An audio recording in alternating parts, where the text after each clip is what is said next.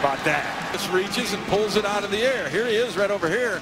And watch, he's coming upfield. He plays off the block. Says, oh, wait, that's a football. And he grabs it, and away he goes. He looks like a power forward. I'm on a new level. I'm on a new level. I'm on a new level. I'm on a new level. Brought me a new shovel. Hey guys, and welcome to another episode of Draft Daily. I'm really excited for this episode. We're going to break down one of the more interesting players in the entire draft, a very high-ceiling player with a very good guest. But before we get into that, a quick word from our sponsor. Have you ever wished you could be an NFL general manager? Well, now you can, thanks to Reality Sports Online, a powerful fantasy sports platform where owners get to build and manage their fantasy teams like an NFL general manager. Reality Sports Online was created by former NFL front office personnel and features the revolutionary free agency auction room, which mimics NFL free agency, enabling fantasy owners to negotiate and sign the NFL's top talent to single or multi-year contracts. The platform can host up to 32 teams and has a ton of other cool features as well. In addition to free agency, like a rookie draft, multi-team trades, franchise tags, contract extensions, first-round rookie options, automatic contract and salary cap functionality, and much, much more. Test your general manager skills for free at realitysportsonline.com and a mock free agency auction. If you like what you see, use promo code DD to receive 10% discount on your team or league today. Fantasy just got real at realitysportsonline.com. Okay, guys, today I'm joined by Chris Trapasso. You can follow him on Twitter at Chris Trapasso. He's a CBS Sports NFL draft writer. Chris, how are we doing today? I'm doing pretty good, Elliot. Thanks for having me on. No problem, man. You've gotten some draft rankings out there that are a little bit different than the norm, and I really like that because I feel like you're not scared to talk about what you feel, how you feel about a player and what you see. So I know Harold Landry is a guy that's a very highly debated prospect based on whether or not you go off his 2017 film or 2016 film. You're going to have completely different grades on him. So before we jump into his strengths and weaknesses, I'm curious, how do you evaluate 2016 versus 2017? Totally different, and there's a lot of speculation and some pretty confirmed reports that he was injured in 2017 or for portions of 2017. He obviously shut it down a little bit early. I actually did a top 100 before the season started and had him in my top 10. Like his 2016 film I thought was really good. I'm not going to say Von Miller-esque, but a similar type of player that won with that burst, bend, and dip around the edge. And then 2017, I didn't really see that same player at all. So the injuries certainly could have played in there, played a role in his not as much production, or it could have been something with offensive tackles understanding how he was trying to beat them and then being able to counter that. So it was really hard to figure out because after that big junior season, I was expecting him to just have a ridiculous senior year. I thought he could have even come out last year and been probably a second round pick, if not a first round pick. So then for him to come back and have a disappointing season, that's why he kind of dropped from the top 10 into the 40 to 50 range for me. Yeah, and that's understandable. I mean, when I watched him, I only watched his 2016 film, and I watched one game from 2017 and basically said that guy's not healthy. Now, that could be a complete error on my part, but if we go back to his 2016 numbers, we're talking about a guy that had 16 and a half sacks. He had an interception, 4 pass deflections, and 7 forced fumbles. I mean, just from a production standpoint, off the charts. In 2017, he only had 5 sacks in 8 games. He just was not the same player. And, I think teams will do their medicals and they will do their research and kind of really know that better than someone from the outside as to exactly what that was, if it was a health issue, because like you mentioned, he did shut it down the last 4 games of the year. And then we get to the NFL Combine, and it's a big deal for a lot of edge rushers because we want to see their athleticism scores, and he ran a 4.64 40, which is really good. The 6.88 3-cone was in the 95th percentile. And, he weighed in at 252 pounds and probably your ideal kind of 4-3 defensive end. But let's talk about when you watch his film, what you like. What are the strengths that you like most about his game? This is actually good timing that we're having this podcast or this conversation on this podcast right now, because I just came out with a ranking of the edge rusher skills for CBS Sports. I've been ranking the specific skills for each position starting a few weeks ago, started on the offensive side with quarterbacks and made my way to the defensive side. And there's one subheading that I had when it comes to being a good edge rusher, I think, in the NFL. Second most important behind being able to use your hands to me is that, trio of burst off the ball, bend to the quarterback, and dip to get underneath those, bigger, taller offensive tackles. And I have him number one of all the edge rushers in this class in that area, that he wins from a wide alignment with that burst, like you mentioned, the fast 40, the fast 10-yard split, the 3-cone shows that he can flatten. And there were some pass rushing reps that I saw him get very low to the ground. I mean, he isn't 6'4", 6'5", but even at 6'2" and 250 pounds, he was very low to the ground. That takes a lot of athleticism, flexibility, and we've seen that players not only in the 95th percentile or so, the 3-cone drill, but that can translate that onto the field, end up being good edge rushers. So for a team to just use him in that stand-up outside linebacker role and just let him from the 7 technique, 9 technique, wherever he would be way outside, and just let him get to the quarterback that way, that's where I think he can be the most effective in the NFL. Yeah, I think your grade on Landry is going to highly depend on what you're looking for out of a player, because if you're looking for a speed rusher, I mean, that's exactly what he is. Like you mentioned, he's super bendy, had that great 3-cone. He's not the best with his hands. We'll talk about that more in his weaknesses in some areas that he can improve on, but I also really liked his motor. And especially in 2016, there were a lot of run plays where he was out of position and he would come back and chase down the runner, and the quarterback, he would never really give up. If the quarterback broke contain, he would be in there. He would chase him down from another side of the field. He was really good at knocking the ball out of quarterback's hands with the 7 forced fumbles. I really like that aspect of his game. I thought he did a good job where if he lost at the line of scrimmage, he was looking to get his hands up and try to deflect passes. Another aspect of his game that I like that probably is underrated, and it's not going to make him a top pick by any means, but in contained situations, I thought he was very good. I think if you're looking, and we'll get to this later when I talk about the team I want to see him go to, but if you're facing mobile quarterbacks, I think he's a really good guy to have on the edge and match that athleticism and contain some of those big quarterback runs. And with more and more mobile quarterbacks going to the NFL, I think that's something that's worth mentioning. But I think ultimately with him, you're getting a guy that's a very good speed rusher that's going to be super bendy, that needs to improve in other areas, that has a super high ceiling, and it's going to really impact. I think he's going to be very different on a lot of different teams' draft boards. Some teams may have him top 10. Some teams may have him in that 50 range. When you watch his game, are there any major concerns that you have with him? Probably, and you kind of mentioned this, just what he does with his hands. And in that article that I mentioned, I not only just ranked the skills, but I started and I have the most important skill, or what I deem to be the most important skill, at the top of the article.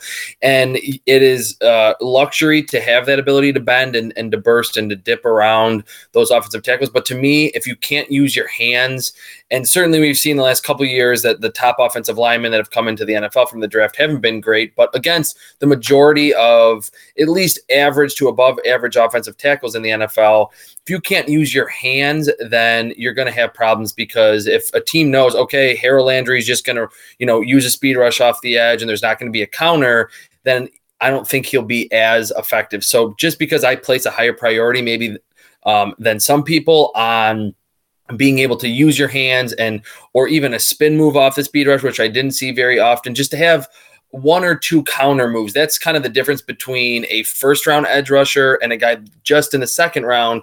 That, to me, the first-round edge rushers are the guys that have that burst and bend, dip, and they can use their hands not only against the run, but to beat offensive tackles when they're initially stopped, on their first plan of attack. And I didn't really see that even in 2016 with Landry. I mean, he was so good with his speed and his bend that he didn't really need it. But then I was expecting to see him use his hands a little better last season, and I didn't really see that. Again, he could have been injured, but that's probably why I don't think he's a bad prospect at all. But that's probably why I'm a little bit lower on him than the consensus, because I didn't see him. Like, I saw him get to the pass rushing apex a lot and not really know what to do if he wasn't able to win with that speed around the edge. I think that's a fair criticism. I mean, I wrote down that he doesn't have great hand usage. I think that when he doesn't win with his first move often, he doesn't know how to follow it up with a counter move. I think that's an area that he really needs to improve in. And I was talking to a couple of different people about this, and the question was, does he rely on his speed moves so much because it works so often? You know what I mean? And then that's why he didn't necessarily use other moves that he might be capable of. And the 2017, you wanted to see him take the next step forward. So teams have adjusted to a speed rush. Can he use the hands, kind of learn different counters? It's tough. I think that if you feel confident that it's the ankle in 2017 and that he wasn't healthy and didn't have that burst, then you kind of look at his 2016 tape and you say, okay, I have a good speed rusher. But the thing is, it's really important to know that he might not be a completely developed pass rusher, but the way he wins, he's very good at winning in that area. And, we didn't mention it, but he's not great against the run. I mean, he's only 250 pounds. He can set the edge at times. He can also get washed out of plays. He's going to need to improve in that area. When you watch his game, is there someone that he reminds you of? Yeah, I think Derek Barnett would probably be at the higher end for him. I wasn't super high on Barnett, but I did see a similar bend around the edge. I thought Barnett was okay with his hands, a little bit better than Landry. And Barnett was just bigger and stronger. So if there's one area, I mean, I'm a big believer, and if you follow me on Twitter, you've probably seen me tweet this. I'm a big believer that pretty much all prospects don't really change much once they get to the NFL. That strengths stay strengths and weaknesses stay weaknesses. But I will say with Landry, you certainly cannot teach, burst and bend and dip. So for him to have that, I think is important. He could get a little bigger. Would that maybe slow him down a little bit? Potentially. And like you mentioned, I think at 6'2" and 250 pounds, he will be somewhat of a liability against the run, unless he does bulk up to that 260 range. But then, like I said, that could maybe, take away from what his trump card is at this point.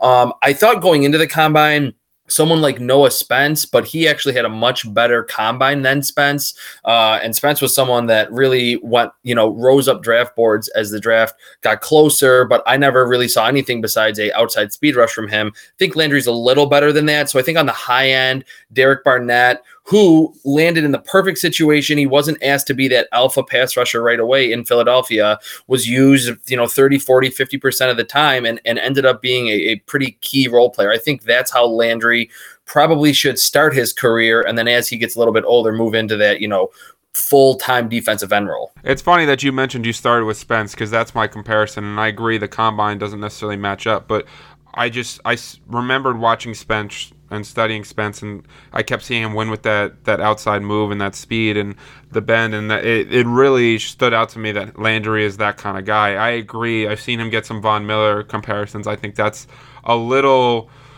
too high of praise for him, but I think that he is this super bendy athlete on the edge. I always talk about this. Landing spot is so huge for any of these guys' success. You mentioned Derek Barnett landing in the perfect spot that made him not be this alpha pass rusher. Where would you like to see him go that you think he could have the most successful NFL career? Well, yeah, first, I think that's a great point, that these are not just prospects in a vacuum that they would, have the same career if they landed with all 32 teams. So that's a really good point to bring up, and I think that can get lost in the draft process. And although the NFL is about 60 to 70% nickel, so there's a lot of 4 down linemen, only 2 linebackers on the field, a team that has a base package, or their defensive coordinator has roots in a 3-4 that wants to see him stand up, I wouldn't necessarily use him to cover very often. But he is, he's small enough and athletic enough to do that. A team that isn't asking him, like you mentioned, to be this big force in the run game. Bring him in on third downs, bring him in second and longs, and just let him get after the quarterback. And that even if he gets pushed past the quarterback, that quarterback's going to have to step up maybe into pressure on the interior. So a team like the Packers, a team like the Rams that just lost Robert Quinn, I think, as a weak side edge rusher that would, mainly be in sub-package roles to start. Those 2 teams to me stand out. And that they're kind of in the range where, somewhere from pick 14 to the late 20s is where I ultimately think he'll go. So those 2 teams really stand out. But just any team that wants to use him as that weak side outside linebacker to just rush the quarterback. I'm happy you brought up the Rams, because this is a team I really want to see him go to. Wade Phillips doesn't really care much about run defense, so I don't even think they'll care that much about that weakness. And you mentioned that he might force quarterbacks to step up, and if you have to step up in Aaron Donald, that is probably bad news for you.